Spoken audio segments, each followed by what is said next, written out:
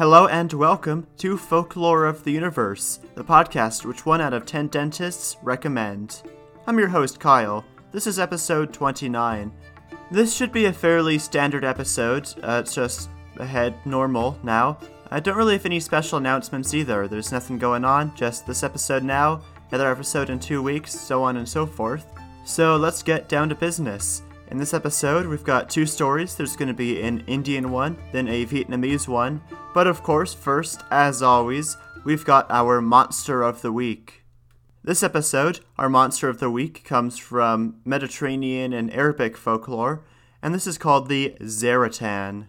The Zaratan is a giant sea creature, is most commonly depicted as being like a giant turtle who swims around in the ocean, but other depictions have also said it looks something like a whale or like a big sea monster with spines on its dorsal ridge. Whatever it is, it's really damn big, and it's covered in all these rocks and crannies and crevices and even valleys, which are so big that it lets plants and trees grow there. Because of this, when it's just laying there on the surface of the water, it looks like it's an island, which ships often mistake it for being an island. So, if you've ever seen an island turtle before in a game or an art type thing, that's where it comes from. It's the Zaratan. Unfortunately, it's cool, but it's not all great, because sailors would mistake it for an island, according to legend, and disembark on it, and then if it submerged while they're on there, it would drown them all, and usually take the ship down with it, too. That's really not ideal. Probably don't need to say it, but it's just not great when your island sinks and takes you down with it. So you always want to get island insurance. It's a very important tip if you're ever going into the sailing maritime profession. Get island insurance because some of those islands might not be islands.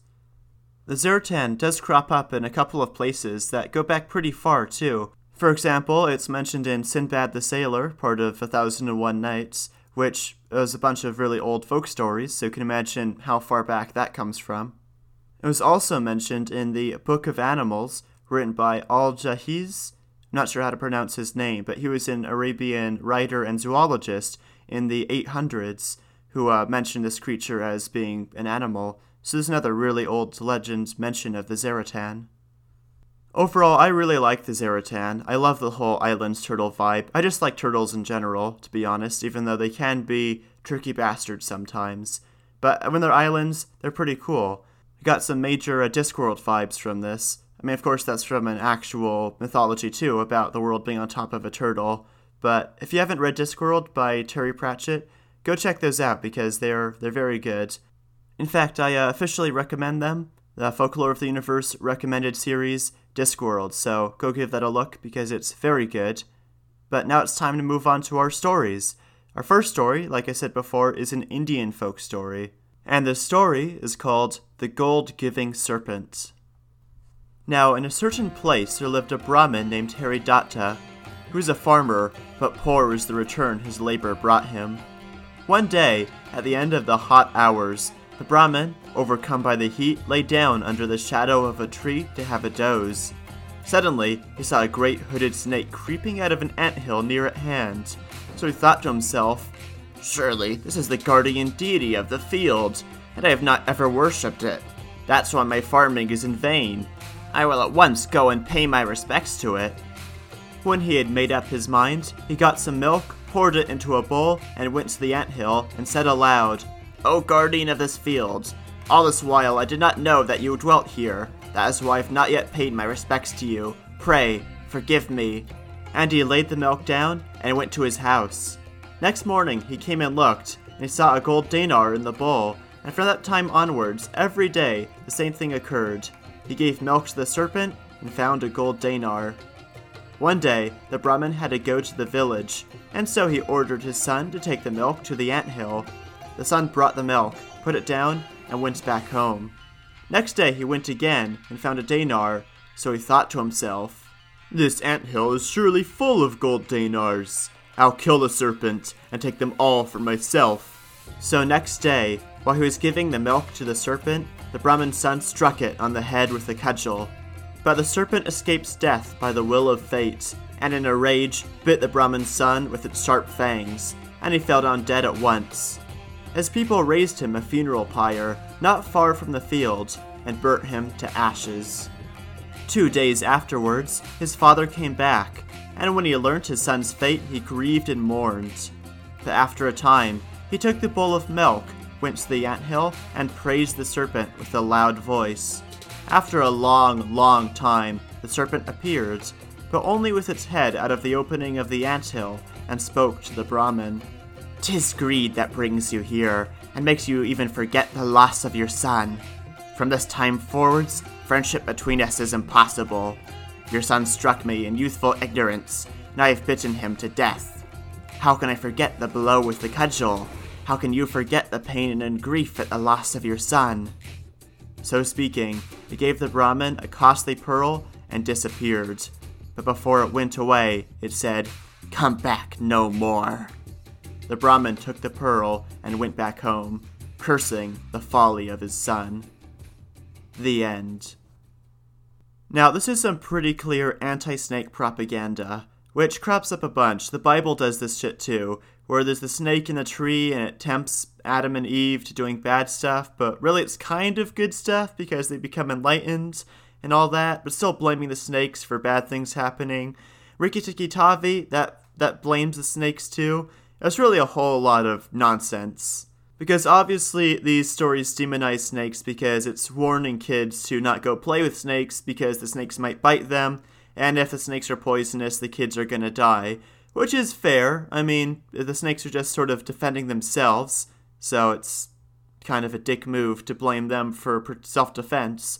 But I can see why you'd want to warn kids not to go throw them around, because snakes don't really appreciate that. You know, like, they're totally down to chill, but they don't want to be tossed about like a hacky sack. It's not really their style.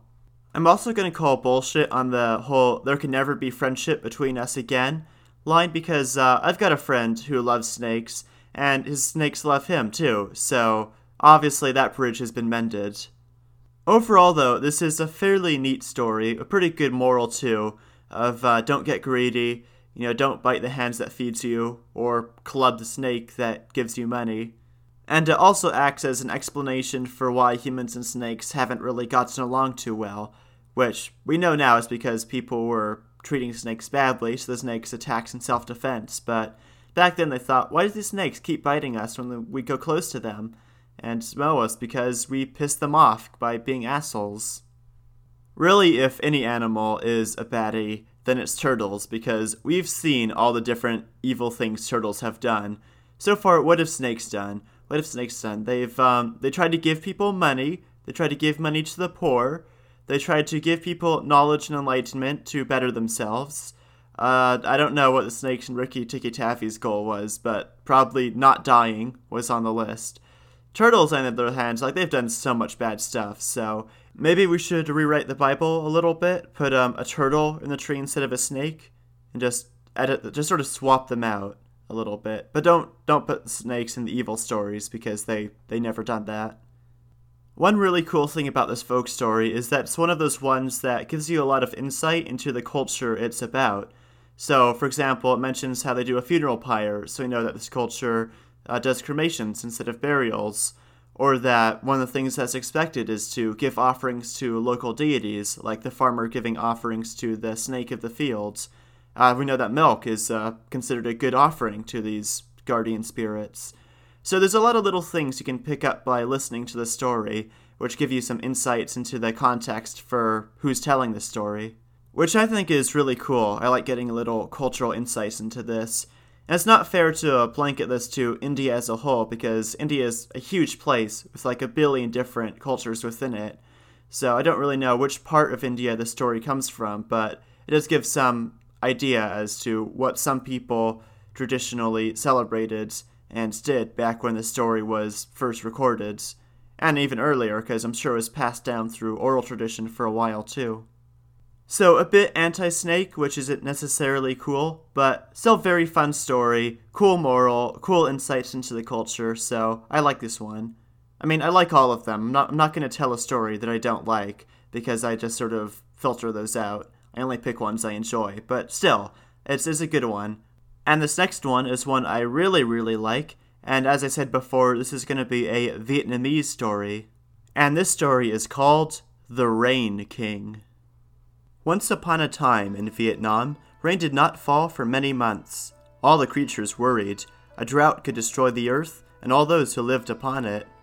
A toad, who lived near a pond, dug a hole deep in the mud. The pond grew shallower each day, but in his hole he could hide from the relentless sun. There he felt cool and protected. But weeks passed, with still no sign of rain, and even the toad's mud hole began to dry. Eventually, he knew, his hole would turn to dust, then his body would turn dry. And after that, he shivered just thinking of what would happen to him. He decided he must travel to speak to the King of Heaven and beg him to send rain. When the other animals heard of his plan, they laughed. "You're only a toad. The King of Heaven is too important to talk to you," they said. But the toad just hopped out of his mud hole and set off on his long journey. At the edge of the pond, he followed the river, and when he reached a bend in the river, he noticed a swarm of bees searching for nectar in a field of withering flowers.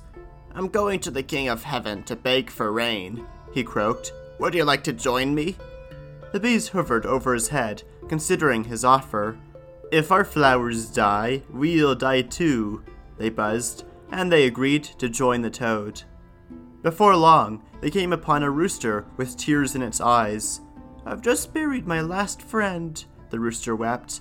"He died of hunger, the rice paddies are dry, and the farmers refuse to feed us. Soon they'll have no food even to feed themselves." "Come with us," the bees buzzed. "We are going to ask the King of Heaven to send rain." "What can it hurt?"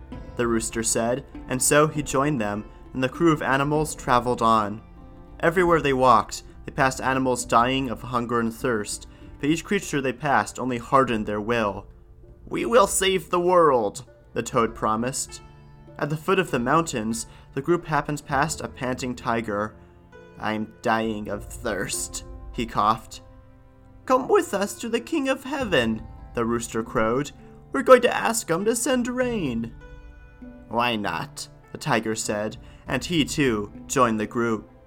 Up and up they climbed, the bees flying ahead. When they reached the highest mountain peak, the tiger turned to the toad and the rooster. "Hop on my back," he said, and they did. Then, with all his strength, he leaped towards the nearest cloud. The bees flew beside him. "We made it!" Rooster crowed as the tiger landed safely, and from cloud to cloud they leaped higher and higher. At last, they reached the gates of heaven. Altogether, they made their way through the gates, the toad hopping ahead, and the toad landed right at the king's feet. "Your Majesty," he croaked, "look down here."